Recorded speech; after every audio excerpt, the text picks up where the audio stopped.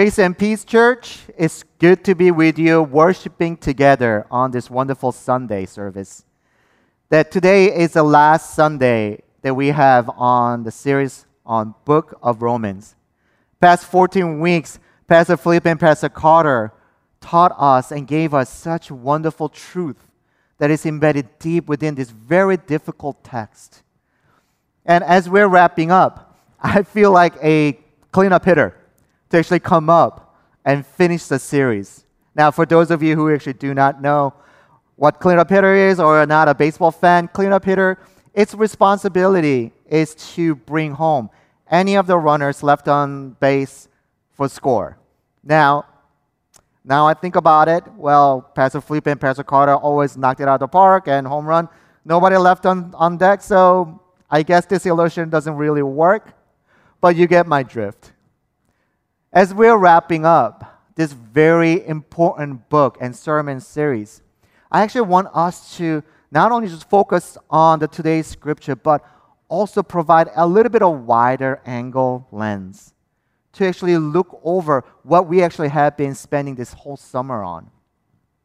What is the overarching theme of the book of Romans in general, as well as the particular that we're going to actually study today on chapter 15. So, before we start, let me pray for us as we get into the scripture. Let's pray. Heavenly Father, thank you so much for your words that we're about to read. Lord, may your Spirit just cover us and speak to us what we need to hear today. Lord, hide me behind the cross, but may your words go forth and touch every single heart that hears this message. We pray all this in the name of Jesus Christ our Lord. Amen. Today's scripture comes from the book of Romans chapter 15 verse 1 through 7. And let me read for us.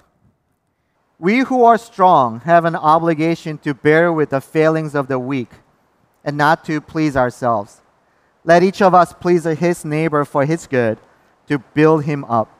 For Christ did not please himself, but as it is written, the reproaches of those who reproached you fell on me.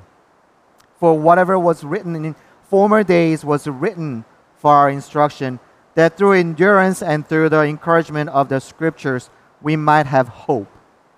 May the God of endurance and encouragement grant you to live in such harmony with one another, in accord with Christ Jesus, that together you may with one voice glorify the God and Father of our Lord Jesus Christ. Therefore, welcome one another as Christ has welcomed you for the glory of God. This is the word of God.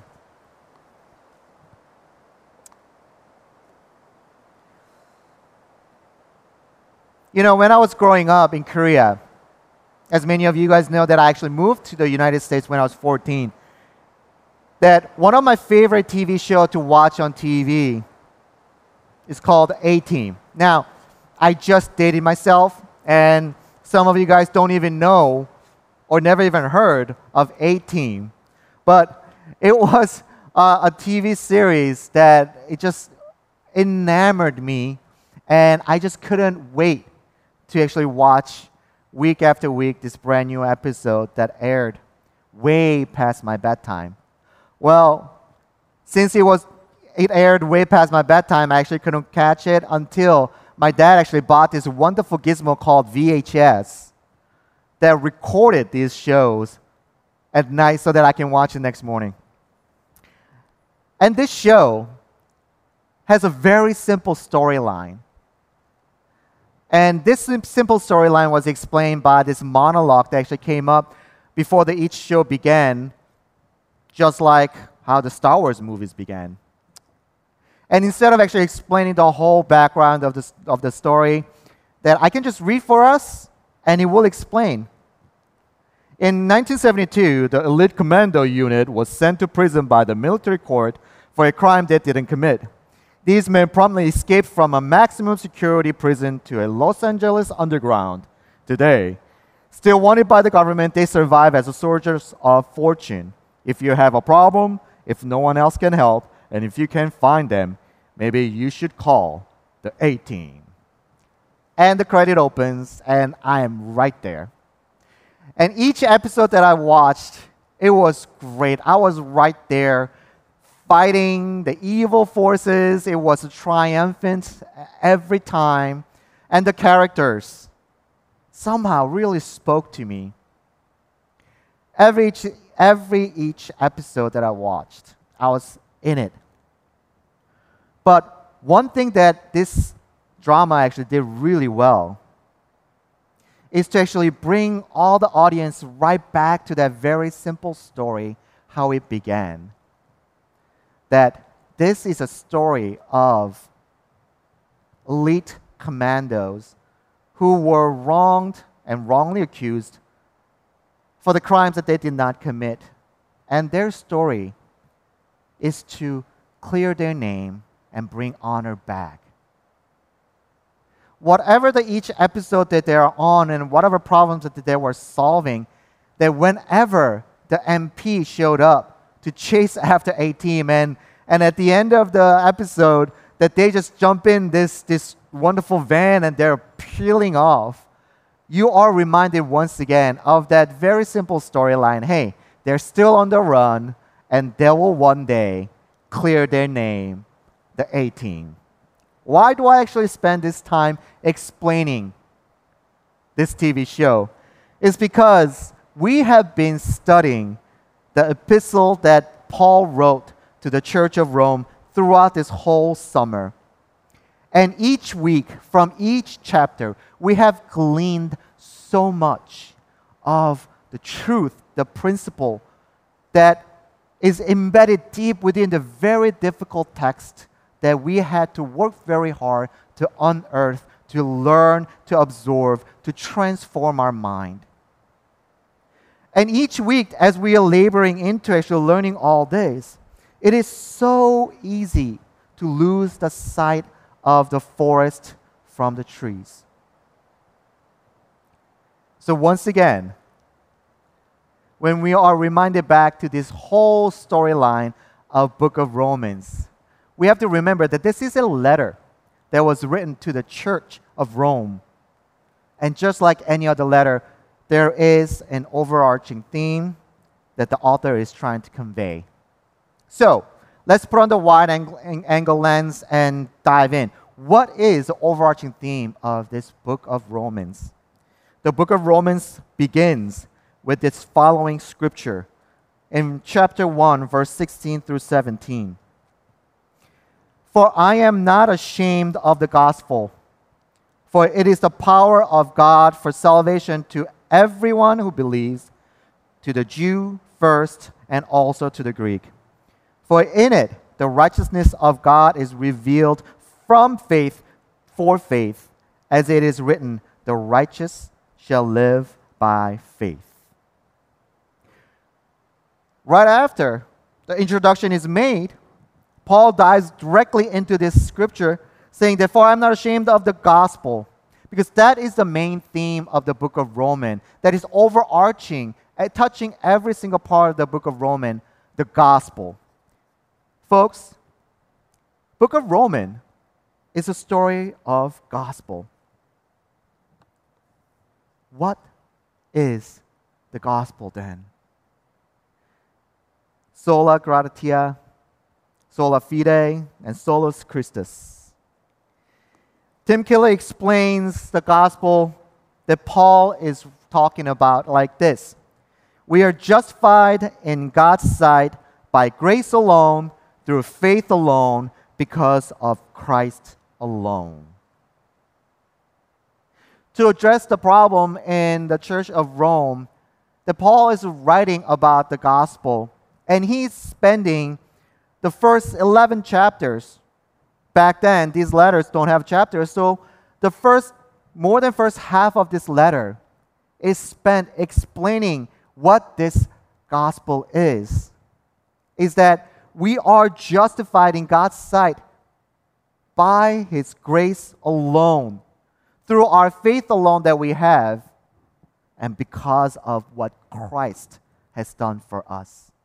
First 5 chapters, that Paul actually lays it all out for us. And then until chapter 11, he is trying to explain how this gospel is impacting our lives. And once fully understood, once this gospel actually becomes a part of our lives, once you are fully aware of the grace that is given unto us, then Paul is saying the result of that is a life of love.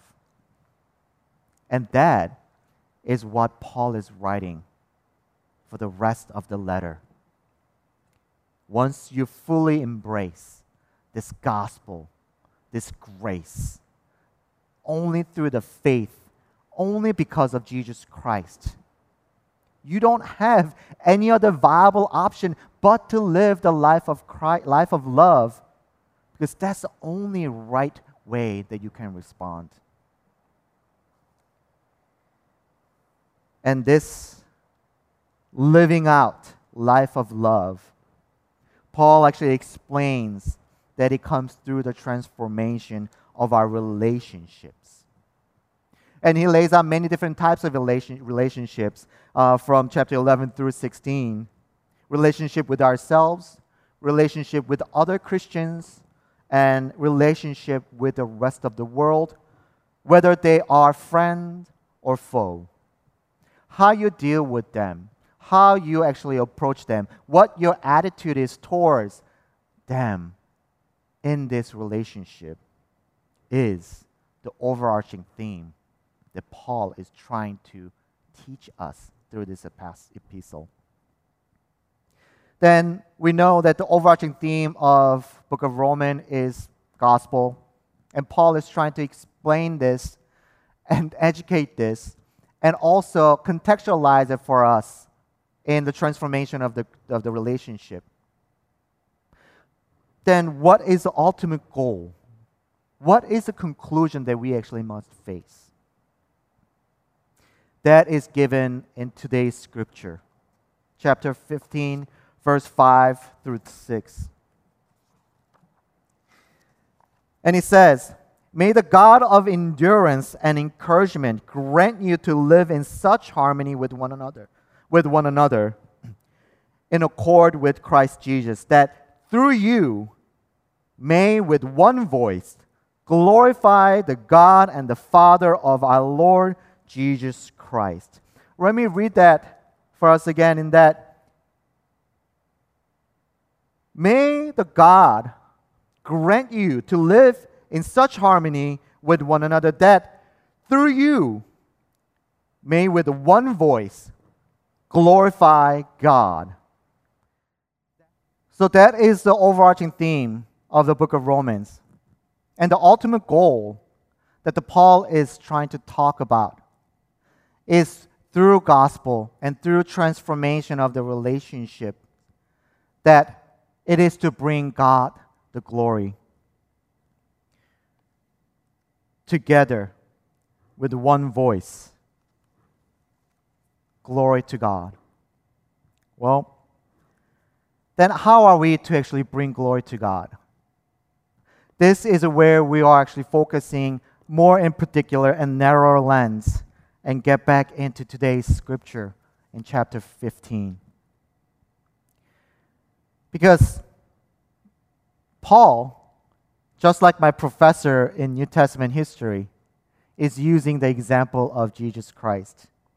Many of you guys know the story of my New Testament professor that he told the class, whenever you actually have a question that you don't know the answer to, write down Jesus Christ in my class and you'll probably be right 90% of the time. Well, it worked back then and it works in our everyday lives. And the answer here is also Jesus Christ, because Paul is bringing the example of Christ to explain about bringing glory to God. And the example that he's bringing is how can we be the living sacrifice for all?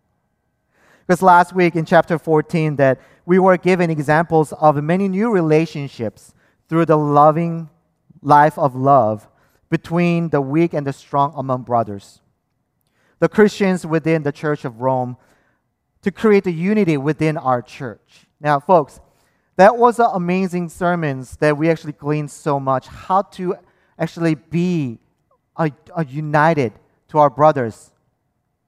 But here in chapter 15, Paul expands the parameters of the relationship outside of a church towards the rest of the world by using a very specific word, neighbor.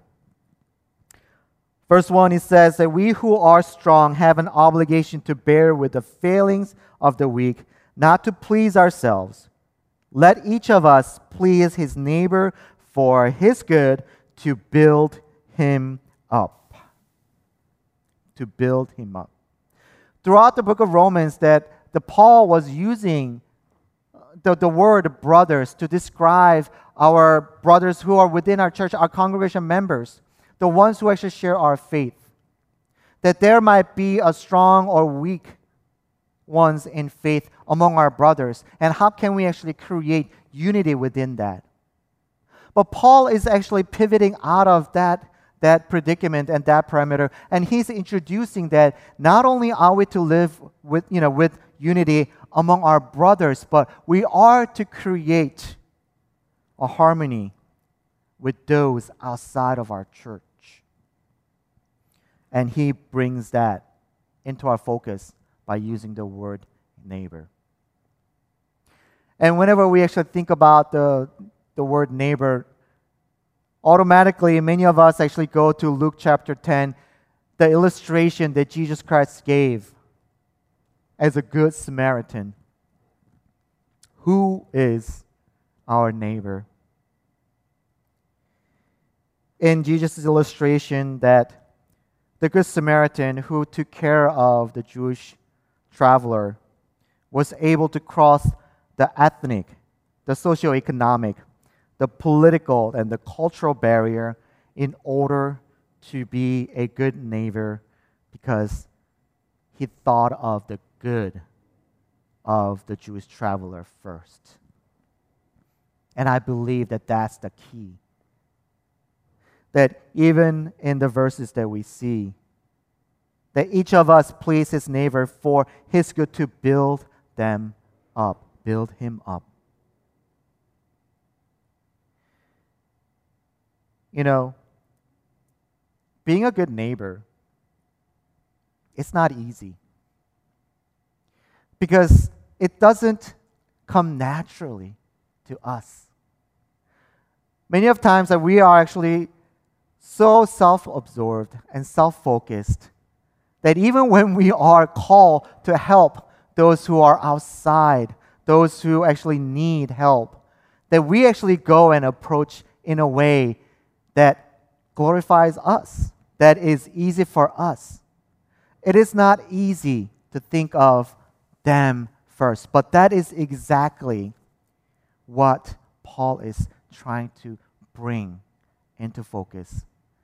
That to those who are outside, you must think of their good and build them up first. So here in text, we are called, but not only called, but we are obligated to actually go and help the failings of the weak. Paul uses a very strong word to actually charge all of us that not only are we to do it, but we are obligated, we are required. Paul is calling all of us for a mission to actually go and reach outside of our church walls. Who are these neighbors that we must reach out to? Knowing the author, this call for mission should not surprise us. Because Paul was the most prolific writer for New Testament, and he was one of the greatest theologians in that time. But also, he was one of the biggest and the best missionary and evangelist. And it is very natural for him to actually bring this attention to us that we are to go and reach those who are outside. Because we are charged, we are obligated, we are called to do that. And how does he bring that charge? Through the example of Jesus Christ. He brings in the illustration in verse 3. For Christ did not please himself, but as it is written. For Christ did not please himself, which refers back to the Mark chapter 10, verse 4, said, for even the Son of Man came not to be served, but to serve, to give his life as a ransom for many. Here, Paul is bringing in the Jesus attachment.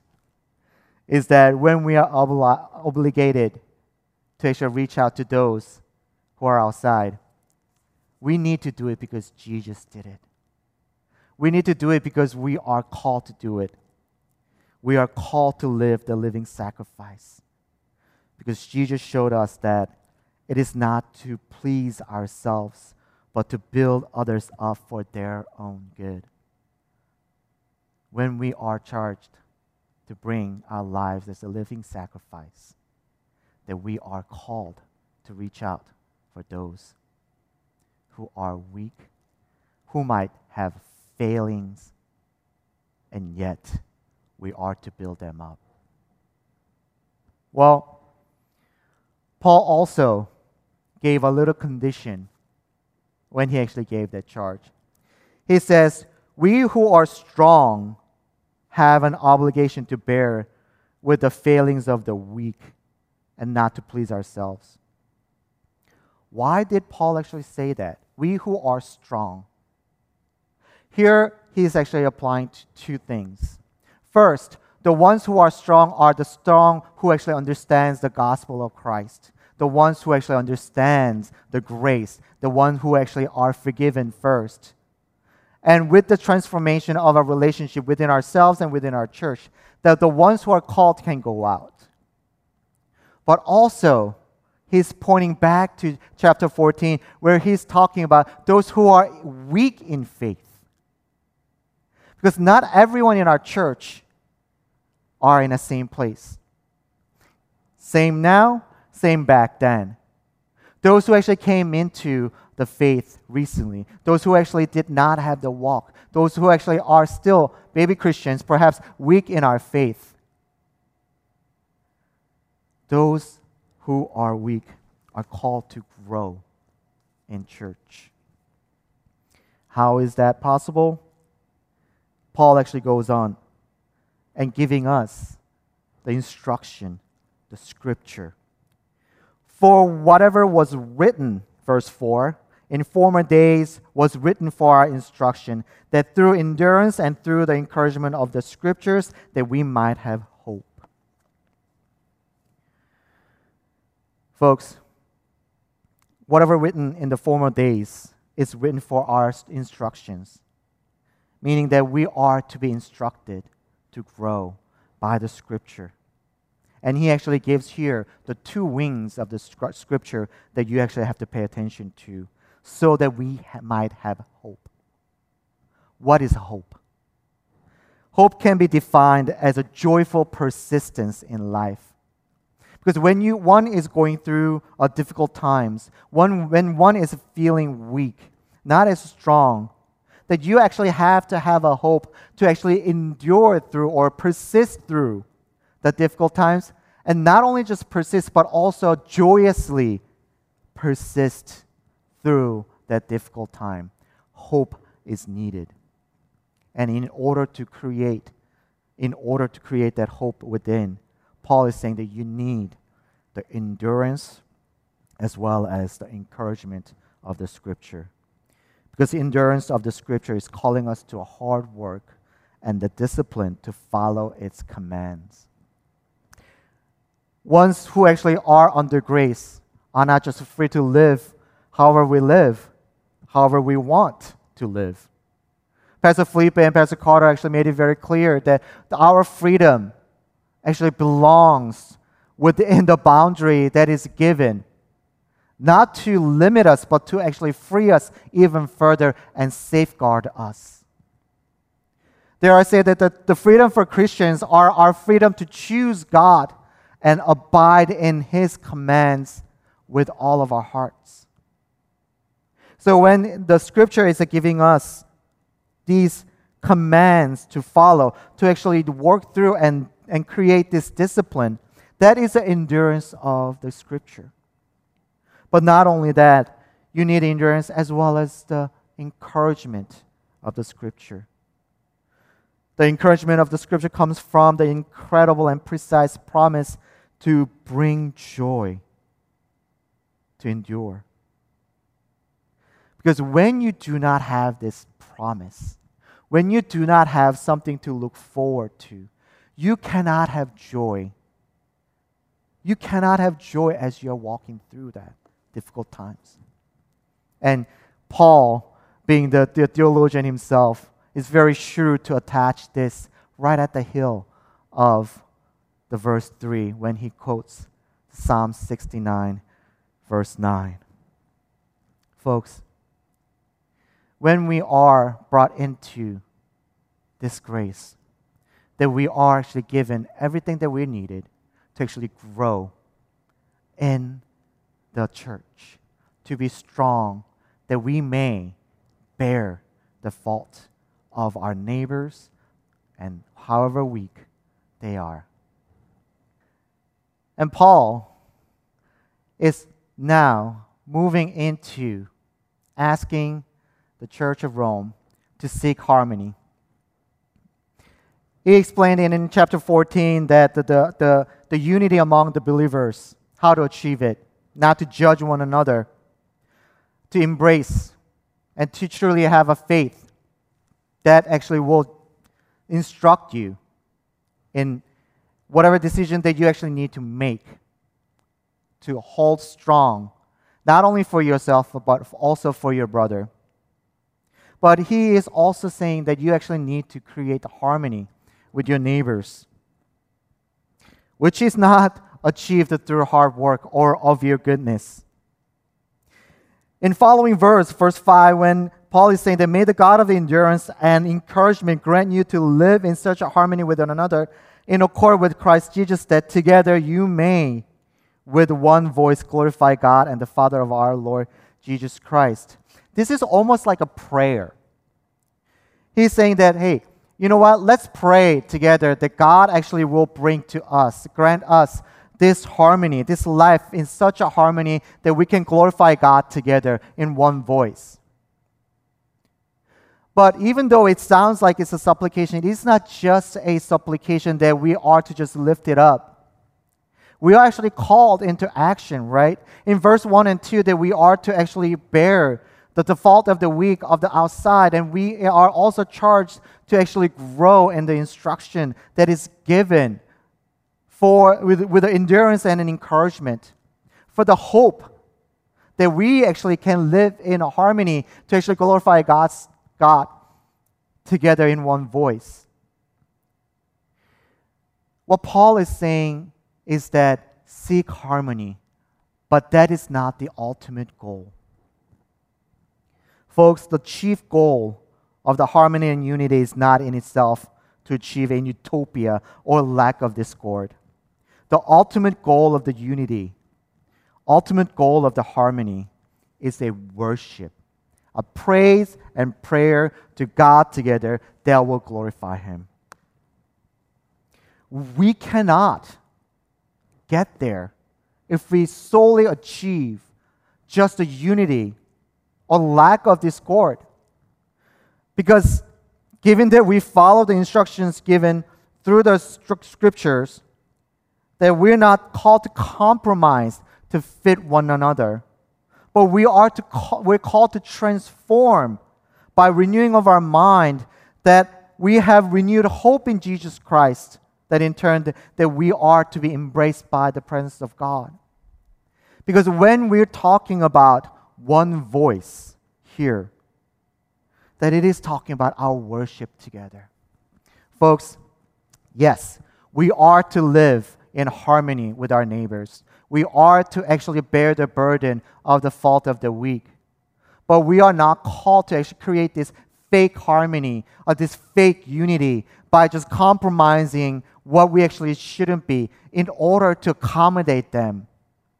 When Paul is charging us to actually do good, to please our neighbor for their own good. It is not for them to actually just live a sinful life. Paul is never acknowledging that we should actually just follow their ways. He's saying that no, you should not. Do not be conformed to the world, but transform your mind so that together that you can transform their minds. That the harmony that we actually need to achieve is so that we can be embraced together in one voice to worship God together. It is our charge to actually bring the truth to them in most loving and most enduring and encouraging way possible so that they may find their way back. Here it says that do this, live in such a harmony and in accord with Christ Jesus. Because this hard charge to be in unity, not uniformity, to live in harmony, not conformity, all of this for the glory and for the beauty of Christ is a difficult. I don't know about you, but when I was in high school, I was a part of New Jersey State Chorus.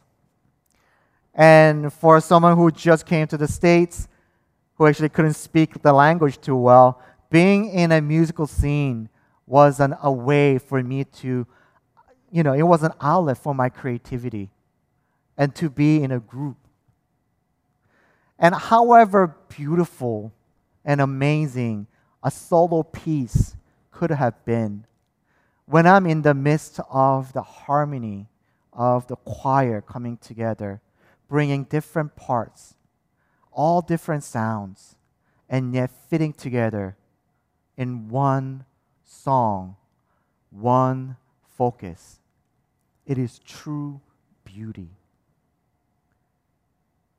The harmony cannot be created with a uniformity, but also harmony must follow a same goal, same focus.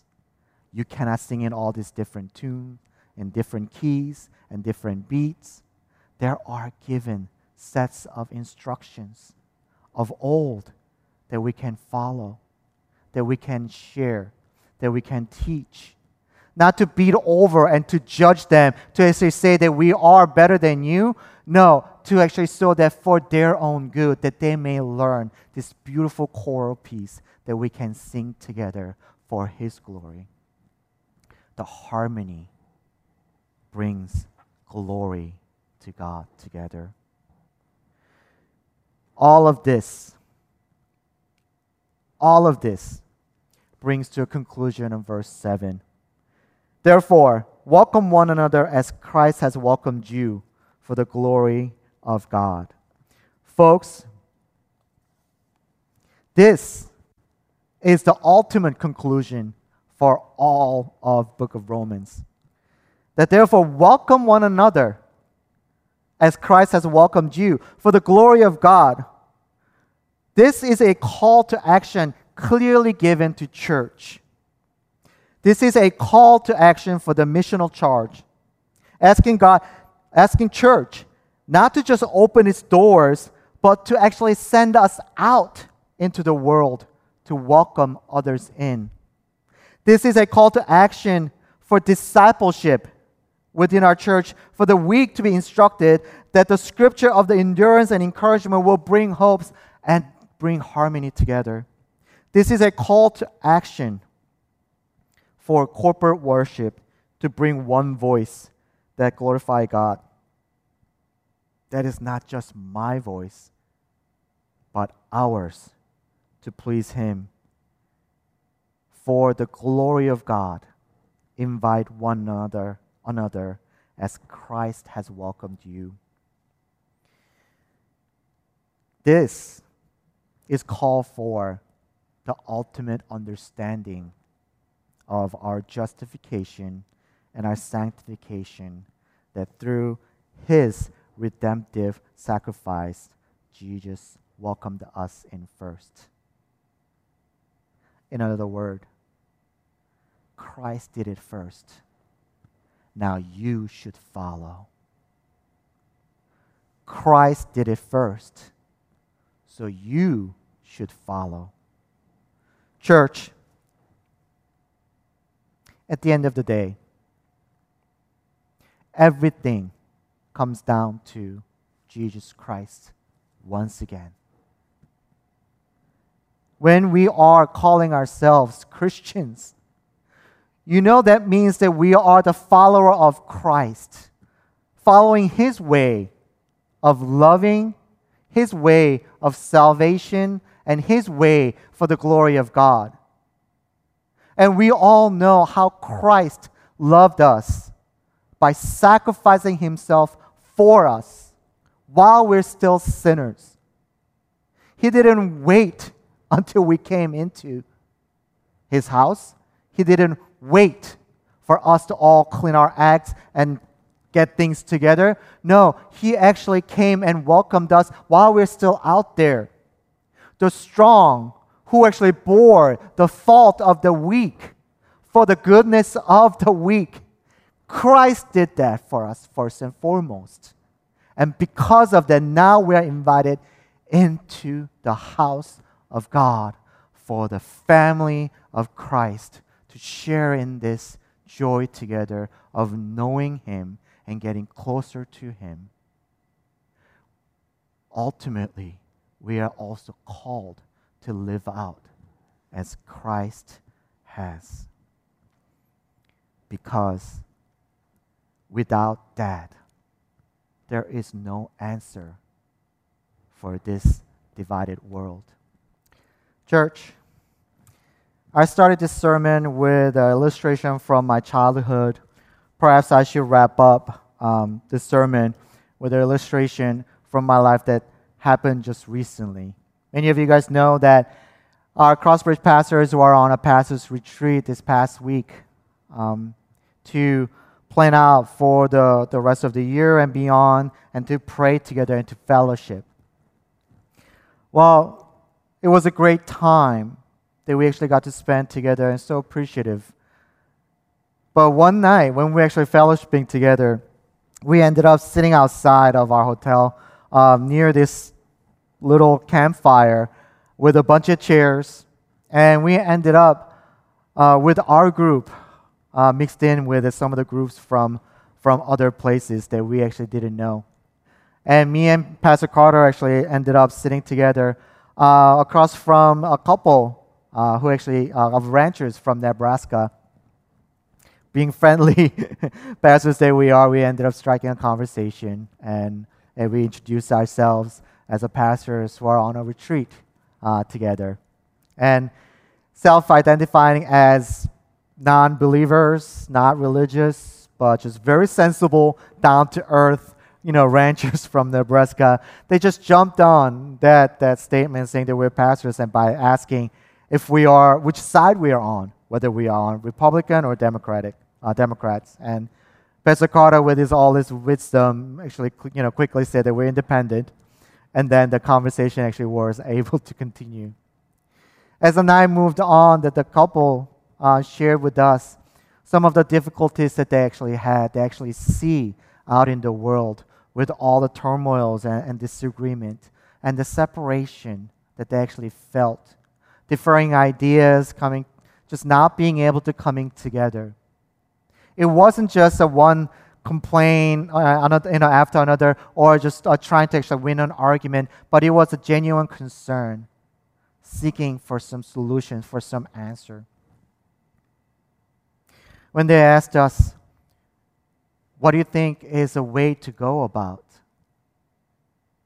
We actually were able to share a little bit of what we've been talking about here in this series on Book of Romans.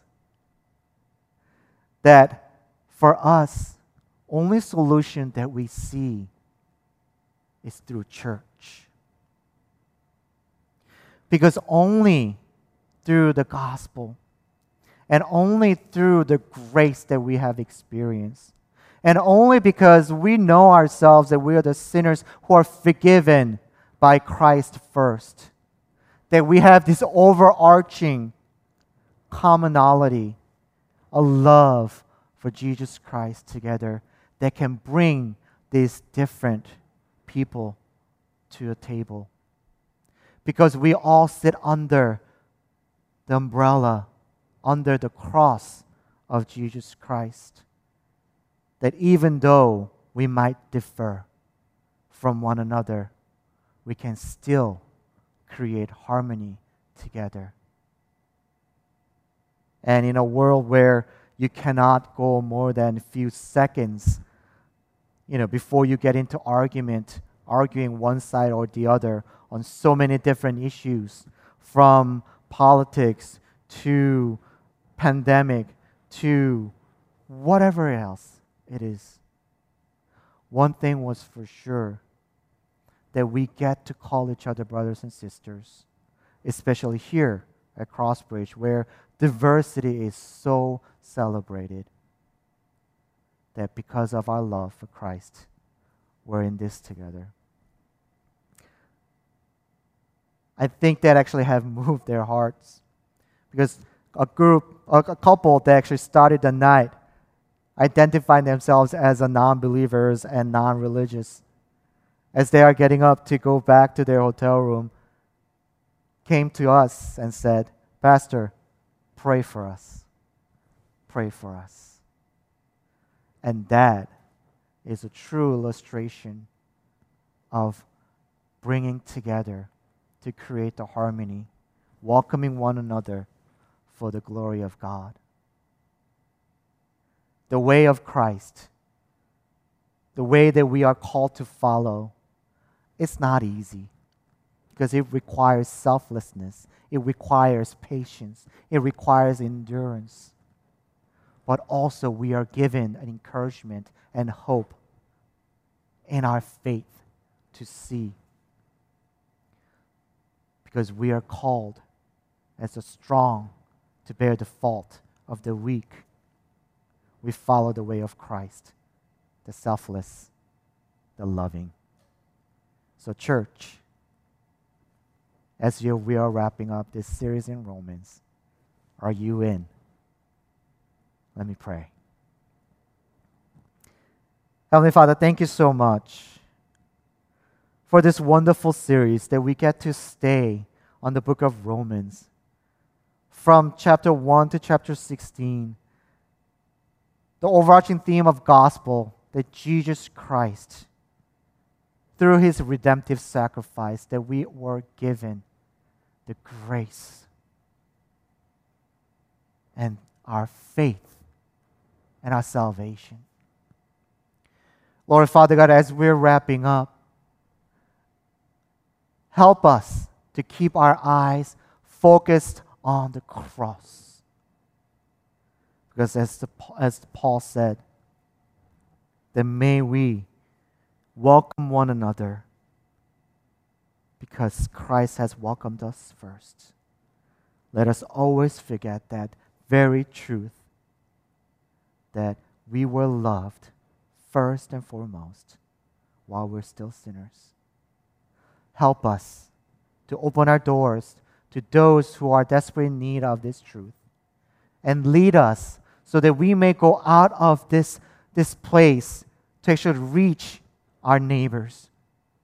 Lord, teach us so that we may bring the endurance and encouragement, to bring the harmony, not the uniformity, together so that we may sing in one voice for your glory. Above it all, bring us a new song to give you thanks for what you have done. Thank you so much for who you are and whose you call us to be. We pray all this in the name of Jesus Christ our Lord. Amen.